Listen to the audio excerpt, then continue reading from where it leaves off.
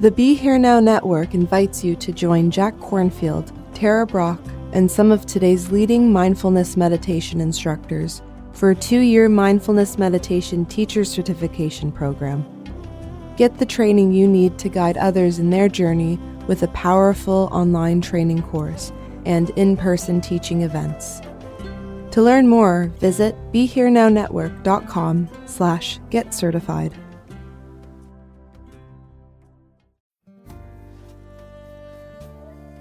Welcome to the Chai and Chat series with Krishna Das on the Pilgrim Heart podcasts of the Be Here Now Network. In this series, over a cup of chai, Krishna Das chats with seekers to answer a question of their choice relating to the path of life. Chai and Chat series is an offering of the Kirtanwala Foundation. The foundation is dedicated to spreading the teachings of Neem Karoli Baba, a great spiritual teacher of India. More information can be found at kirtanwalafoundation.org, KIRTANWALLAH foundation.org. If you are interested in supporting this podcast, please visit BeHereNowNetwork.com.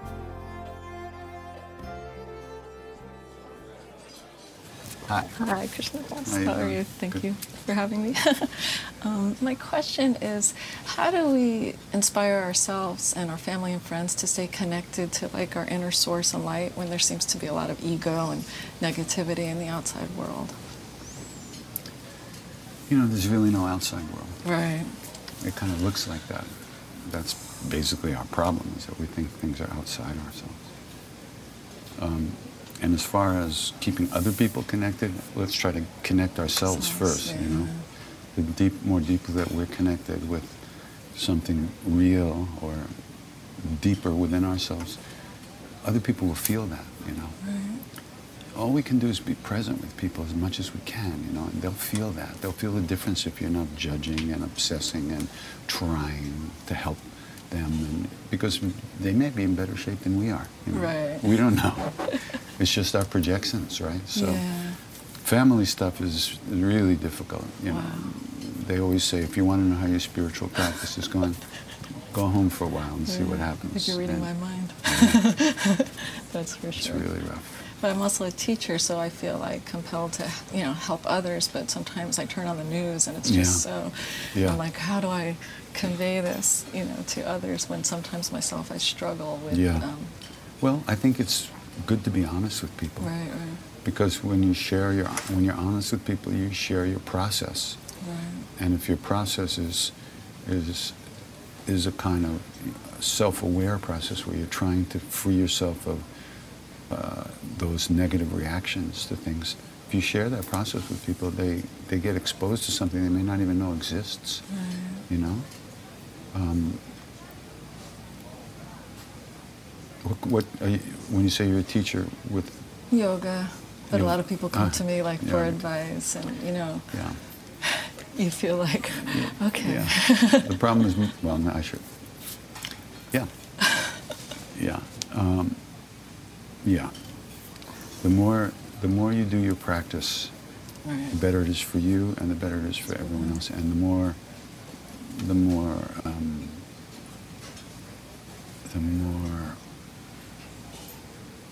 you do your practice with a kind of an openness and a calmness and a centeredness. Right. If you use your practice to center yourself and calm yourself, that will lead you into deeper and deeper openings, and it'll change the way that you see the world. Right. It's from your practice that these fruits will come. The fruits don't come from thinking. Right. You can't escape from a prison that's made of thought. Right. Every thought is the prison, right?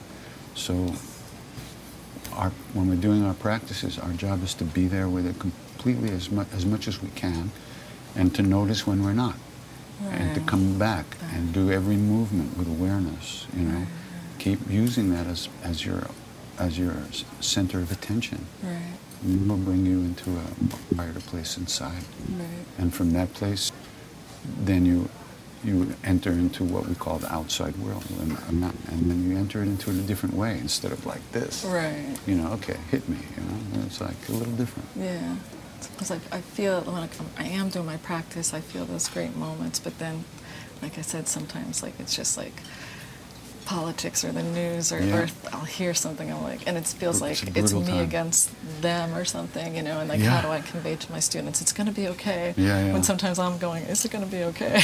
Well, it's going to be what it is, you know, right, whatever it is, we're going to have to deal with it. Right. So we ought to try to deal with it now, starting now, right, and not worry about what it's going to be later. Exactly, be present, I think. Right? As much, you know, being present means being aware of what's going on with you, inside of you right now. Gotcha. And as you go through the day and as you do your practice, and I'm stuck in fear again. Right. I mean, you may not be able to let go of it for a while, but if you notice it, it's different than being completely pushed around by it. Just the noticing is different. Yeah. So, thank you. You know, and then the mind goes crazy. I mean, when I was doing Buddhist meditation in Bodh Gaya, I had hurt my knee that I couldn't even barely sit cross-legged. I had to sit with my leg out for a while. And it was terribly painful, you know, with the leg out there and the body, this and that, and you can't move, you know. So you have to deal with it. And having to deal with it is a good thing, because if we just forget that we can deal with these things, or that they can be included in our practice, in our life, if we lose that fear, if we can be aware of the fear we have of letting everything in, and that it's going to kill us, it's going to overrun us, it's going to, you know, where are you going to go? You'll always be here, wherever you go. Even after you take your last breath, you'll be here, they say. I haven't done that this life yet, so I can't tell you. But that's what they say. So, you know, there's nowhere to go. And there's also nowhere to go where it's going to be all right all the time. No amount of practice is going to make it all right out there all the time. The only thing it's going to do is make us much more confident in how we can meet every day and every moment. That's what we've got to develop, that confidence. That comes from continually doing the practices. And you share your process with your students, you know. That's what helps them. You share, you say, this is how we learn and get the strength to deal with whatever arises. We can't control the outside. The only vote we might be able to get someday is how we react to what comes up. And that will come through, you know, understanding what the path is all about and doing some practice. Thank you. I love your glasses. Thank you so much. I appreciate it. Yeah, good. Thank you. I sang, were you there when I sang in Vegas? Yeah. Yeah, that was, how many years ago? Yeah, how many years ago was that? Not last summer, the summer before. No, I'm thinking of the old days. Was Sherry? Yeah, Sherry. That was about 12, 13 years ago. Yeah, that was a long time ago. We really appreciate you coming. That was great. Yeah, I hope I can get back sometime. Yeah. I would love you to. Yeah, Thank you so much. Thank you. Thanks for coming. Namaste. Thank you. I hope you get your plane. Yeah, I will. Thank you. Yeah. I feel it's so great too. Like with every time you're with the groups too, you're so honest about your process, and I think sometimes maybe I hold back of that. So that really helps you, reminding me to like be honest and be like, you know what, I have anxiety too about it, and this and that, and then that honesty helps them feel like. Of course, it doesn't. They see that you're working with the same stuff they're working with, right? You know? And then they feel okay. And then they say, "Wow, this is." Not only do they feel okay, but they feel okay about having those feelings, and they also recognize that it's okay to work with those feelings and not pretend that they're not there. Right. If you're pretending, then you can't teach them not to pretend. Right. Yeah, that makes a lot of sense. Thank you so much. All that right. helps. Thank you. Take the cup. Thank you. Oh, awesome. All right.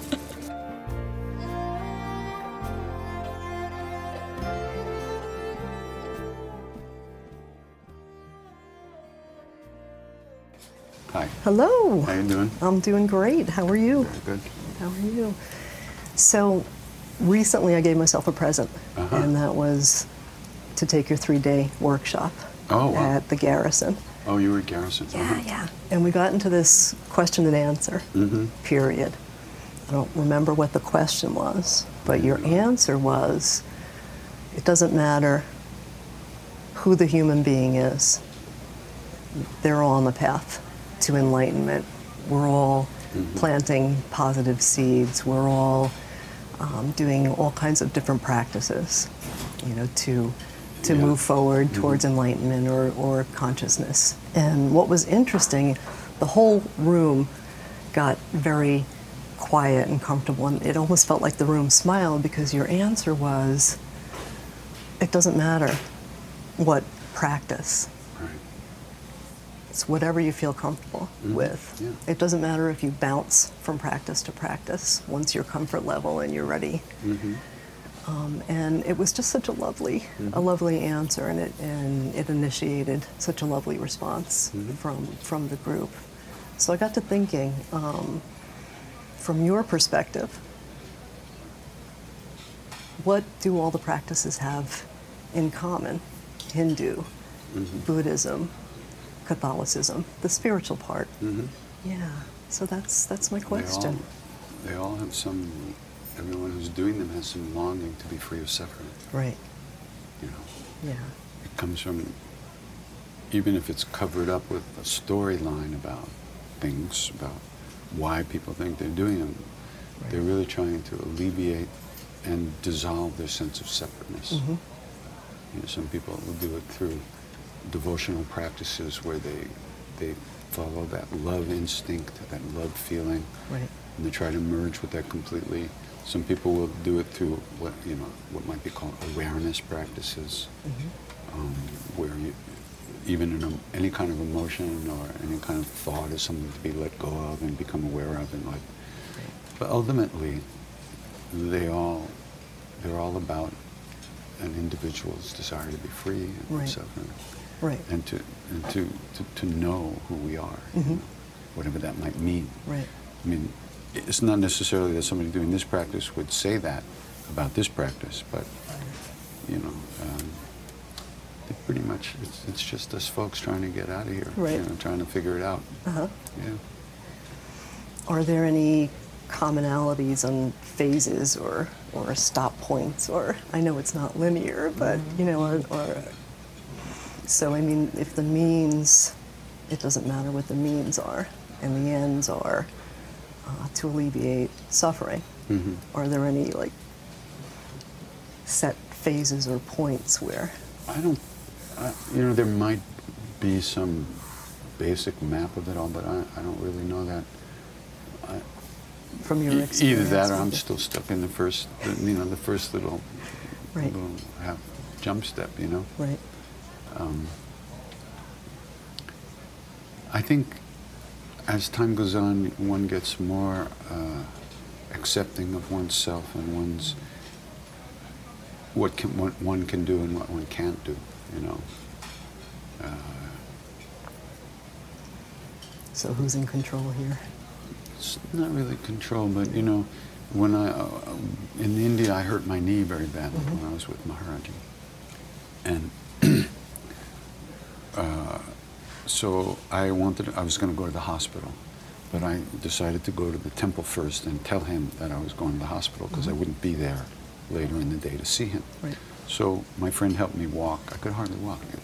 I limped into the temple, and he was sitting all alone with one Indian guy on his tucket, on his bench, in the middle of the courtyard. There was no one around him, nothing, right? And I limped in, and I sat down, and he didn't say anything. I mean, he saw me limping. He didn't say anything. And I thought, this is weird, And I also thought he was going to tell me to get out because we weren't supposed to come until the afternoon. But he snuck in. He didn't. He let me sit there for a while. So I thought, fine, I'm going to sit here. You can cut the leg off right there, and I'll just sit here. Then he got up, and he started walking to the back of the temple, and he took the hand of the Indian guy who was with him, and they were walking, and the further he got from me, he started leaning on the guy, leaning on him.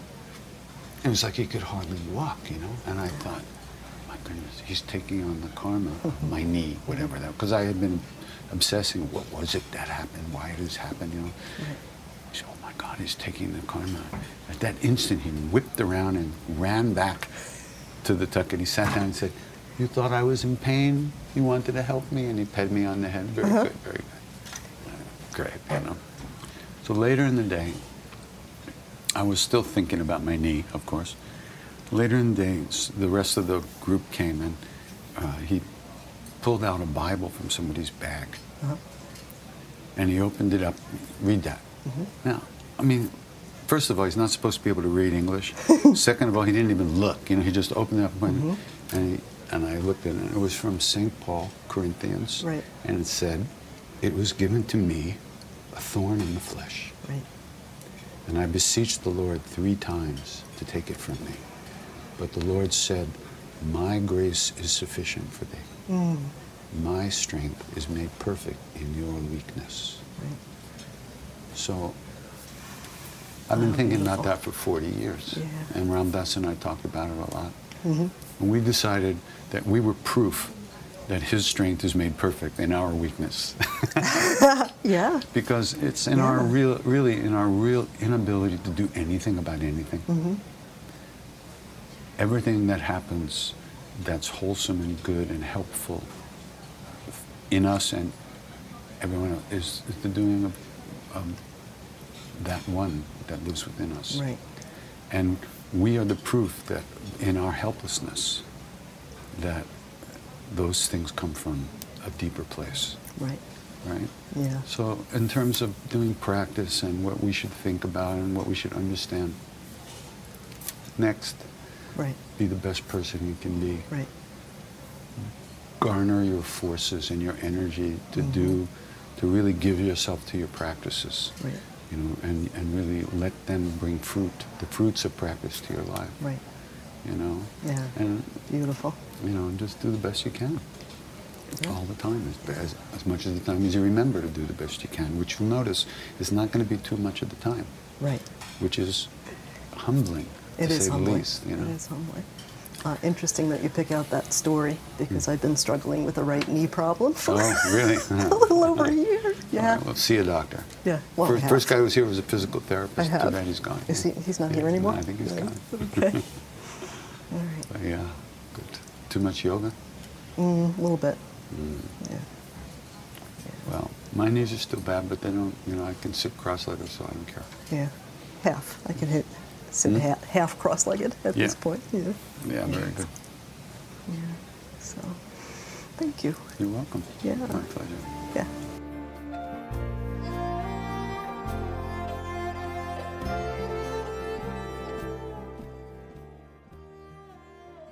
I have a basic question about romantic love and unconditional love. Mm-hmm. If unconditional love is sort of the whole answer to everything, right? You know, freedom from suffering, liberation, all that kind of stuff.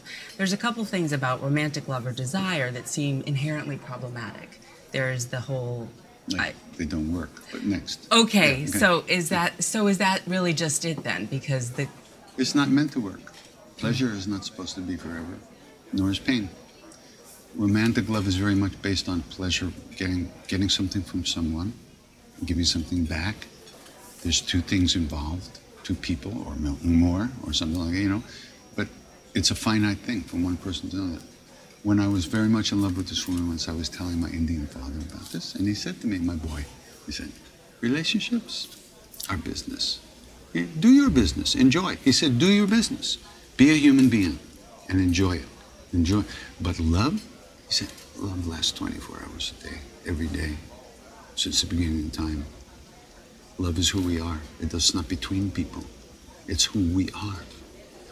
Now, because we don't know what that is being born in the West, unconditional love, or the love that isn't love of an object or desire for an object, we try to substitute with other things, like we've been taught to do since day one in this culture, in this world. And the only problem is it doesn't work. But it's not supposed to work. And if you don't expect it to work in a way that it's not meant to, you can be very happy. But it's the expectations that we have for romantic love that are unreasonable. How can somebody be who you want them to be when they already are who they are? You don't see the person who they are. You don't see all of them. You only see the part that you want. And then you force that person to to give you what you want, to show you the shape you need to see. Right, we've talked about it as a sort of a tit-for-tat kind of thing, a negotiation. Business. Yeah. And it's fine. That's what human beings do. That's what we all do. And it's fine as long as you know you're playing the game. When you forget that you're playing the game or doing business and expect it to give eternal happiness, there's bound to be problems. So perhaps then, just to put it succinctly, that I can understand it. That I can understand it. Basically, that desire by nature is fleeting, including that of sexual desire. No, desire is almost never. It doesn't go away. It's insatiable. It's insatiable, exactly. Yeah. It's the nature of desire. You can never satisfy. It goes from one to the other. So that's why the Buddha said all suffering comes from craving. Right. Give up craving. Give up. You want So should we all be nuns and monks? No. We should keep grabbing everything we can until we're just tired of it. And then you grab, but you don't expect it to be anything but that. Okay. But then other things can happen. If you're not expecting somebody to give you, to provide certain things, then you can kind of see the person for who they are. And a whole different level of intimacy can open up in there. Well, that leads to my next question is, what if you're not attracted to someone, but they treat you well? Take them for all you can get. Obviously. And what if you're the object of a lot of attraction, meaning that you attract a lot of elements, like a lot of sexual energy? Mm-hmm. For example, a problem that I've had is that a lot of people seem to say I have a lot of Shakti, or they have, some version of that, or whatever that means to people. I don't know. I think it varies. And I just think I get a lot of unwanted attention and not a lot of attention about what's beneath the surface. And I don't know if there's any way that I can transform that, or it's just sort of, case-by-case basis.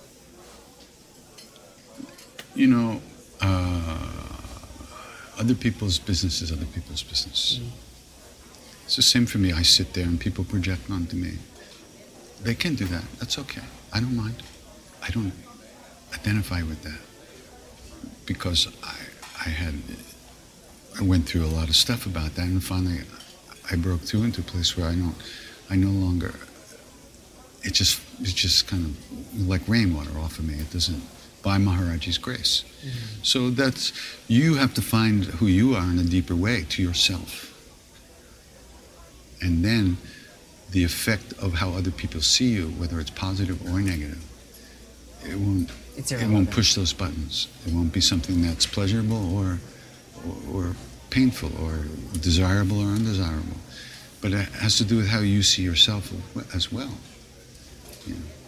So it's a question of going deeper yourself, and finding out more about yourself, who you are, and what's in there. And then it becomes irrelevant what people project onto us. So is the desire for relationship, which exists, meaning that, I still have, this is the earlier part of the question, I still have a desire to be in a relationship, Sure. hopefully a partnership. Is that, how does that then square with this business of... As long as you don't expect it to make you happy, it should be great. Right. How can we help but do that, right? That's the predicament, that we're programmed with that romance thing. And we want to fall in that love that we never fall out of. So that after you've fallen in the love that you never fall out of 300 or 400 times, you kind of get over trying to make that happen, or even to look for that. And then you can begin to have a relationship that's based on some kind of reality. With yourself? No, with another person, of course. Okay. But you can't you can't be with another person more than you can be with yourself, or less. As much as you can be with yourself, and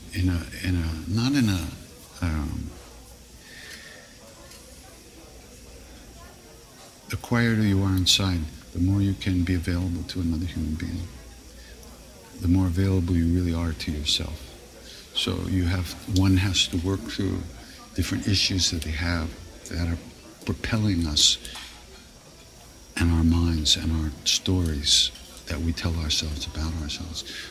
One has to clean that stuff up. If one wants to meet another person, there's no room in there for anybody. You know, if you want to invite somebody into your home, you have to clean it up a little bit. Otherwise, there's no place for them to sit. Mm-hmm. So the issues that you're seeing on the outside are really on the inside.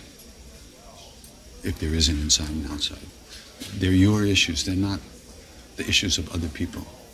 And if you recognize that, then you can start to work with them in a new way by accepting yourself as you are, with all the stuff, and then giving it space and letting go of the stuff that keeps arising that causes you suffering inside. And you get into deeper aspects of longing, you know.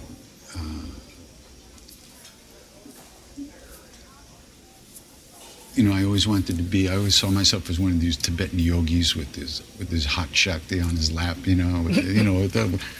this stuff. Right? I thought it was, wow, that's where it's at, Yeah.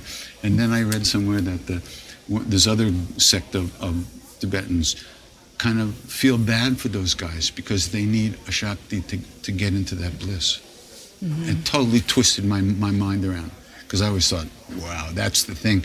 And then I said, these guys feel sorry for those guys because they need somebody on their lap in order to get it. Mm-hmm. It turns out it's not quite that black and white, but the idea was that it went, I wheeled around. So, relationships are hard work. And I think they're the best work that we can do as human beings. Because first of all, we're in a relationship to everyone and everything. Right. The kind of relationship you're talking about, you really get down to the nitty-gritty, It's not easy. It's not easy to surrender to how much stuff we're carrying, But once you do, it all changes because you see that the world will respond to you differently. It'll just happen differently, naturally, as you see yourself differently. That makes a lot of sense. I appreciate that because I think that even some of the choices I've made within the last year or so since my practice has intensified a lot has borne a fruit which is more pared down, right? Mm-hmm. Like you said, you get quieter, you get simpler, there's not as much chaos, there's not as much stuff going on. And in that sort of restraint, for lack of a better word, there is a little bit more, for me anyway, discerning. Mm-hmm. In terms of... Yeah, recognition of the way things are, not the way we imagine they can be. Yeah. That's the hard part. And acceptance of that. It's hard. It's very hard. Because there's an aloneness that we have. It's not a loneliness, but it's an aloneness. And it's all the time. You were born alone. You eat your food alone, you go to sleep alone, you're going to die alone. There's never another person in there with you except yourself, your true self. Mm. And the more we look outside, the less we're going to find what we're really looking for. Once you find it there, you find it everywhere all the time. Okay, that I might hold you to. Yeah. Let me know. I'll buy some. Right, we can bottle it. We can drink to it. That'd be great. Okay. Sounds good. Thanks, Katie. Yeah. Thank you.